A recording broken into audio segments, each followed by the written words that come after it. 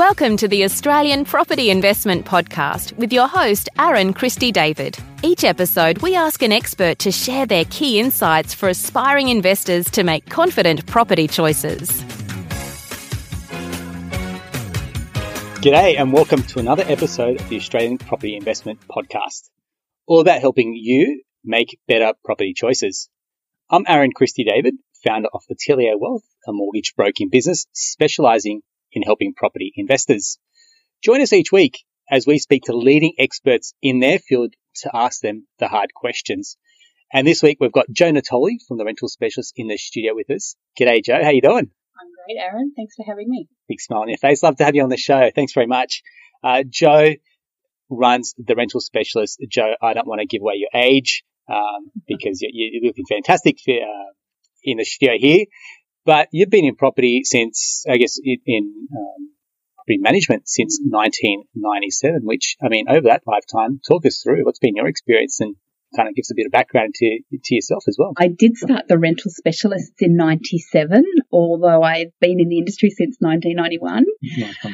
So over the years, I've seen the good, the bad, the ugly and the terrific of property management, and it's been fantastic. I love it. Excellent. Thanks very much. I just want to start off the show by also saying that while our discussions are general in nature, does not constitute financial advice. We don't know your current situation. If you do want to talk about finances, feel free to reach out to myself and the team at hello@atelierwealth.com.au. Jo will also drop your details into the show notes as well. But how about we kick off? And I often call property managers kind of the unsung hero of the property investing team. Maybe you sit a little bit behind the scenes. Maybe people think they can do it themselves as well. So that's what I really want us to kind of tackle those topics and go from, as a property investor, you're really protecting our nest egg. You're protecting our income producing asset. So I see you as an investment, really. So Jo, I mean, talk us through, you've seen a lot of properties in your lifetime. Talk us through what your trained eye is kind of looking for as a property manager. In terms of when I'm looking for a tenant. That'd be a great place to start, yeah. I'm looking for somebody, I'm not looking for somebody who can only have the ability to pay the rent, but who's also going to really take care of a property and look after it like it's their own. Beautiful. And appreciate that it is somebody else's place and treat it like that as well. But you're right, property managers are they're the missing piece of the investment puzzle in my mind. Property managers typically aren't thought of as part of an overall investment team member, and they really ought to be seen as a really valuable member of the investors' team that they surround themselves with, because we really are an important piece of the puzzle. Absolutely. I think sometimes people judge a property manager by the lowest fee that they would charge, as opposed to, you actually want to pay a property manager more to take care of your property, the right tenant. They screen them, ongoing checks on the property as well, because they really are the feet on the ground to keep an eye and an ear out on your property, right? So talk us through kind of what is, like in any industry, there's good and there's great. So what is a great property manager doing? A great property manager, well, they have their systems and procedures in place. So they're doing their arrears preferably on a daily basis. They're really proactive with their repairs and maintenance and their periodic inspections. And when they're doing those periodic inspections, they will pick up those items that need attention so that they don't then become problems later on down the track. So we're here to maintain things, not just repair them when they become faulty or worn out. But a great property manager, in my view, is more than that. A really great property manager will understand the things that are concerning an investor. They'll understand the structures of ownership, and they'll understand, finance, and they'll understand everything else that goes into the investor's mind when they're considering making a purchase.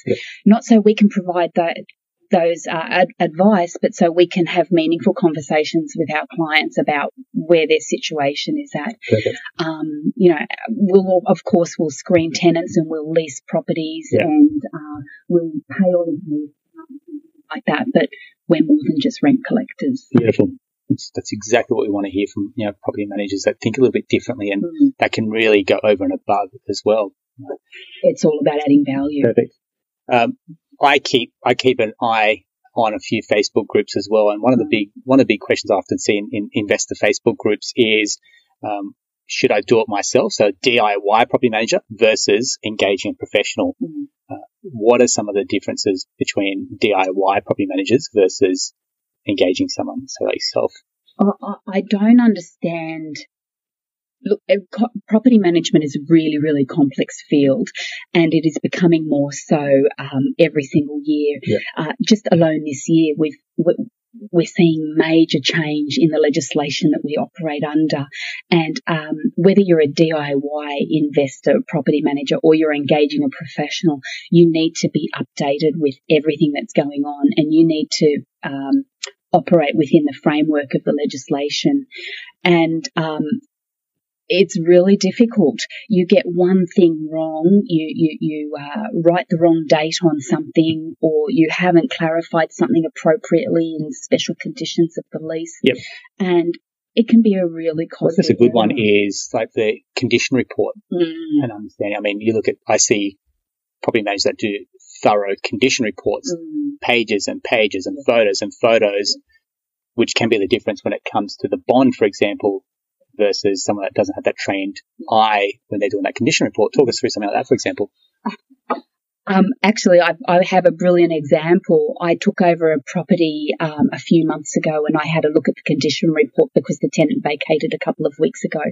And it was 3 pages with no additional comments and no photographs.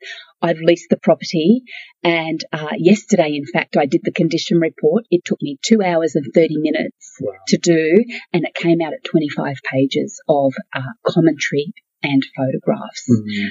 The condition report is one of the most important parts of the paperwork that we do. Perfect. Love it. We get often the question with investors when they're doing their cash flow for the next year, for example, about maybe rental increases as well. In some markets of the country right now, increasing the rent isn't an option. In fact, sometimes it's decreasing, so that has a challenge for an investor around their cash flow.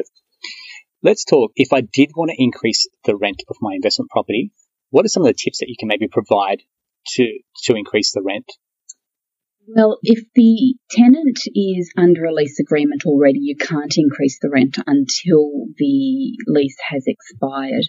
However, a great property manager will, even if the tenant is on a lease, when they do their regular inspections of the property, will benchmark the rent so that the landlord knows and the property manager knows when the lease is up in, say, 3 months' time, there is scope for an increase there or not.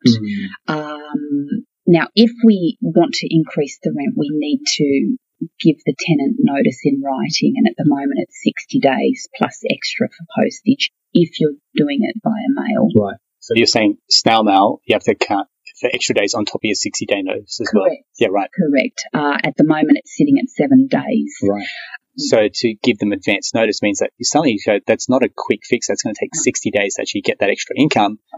And then the trade-off is if you increase your rental income, it's well above what they're willing to pay, and they vacate the property.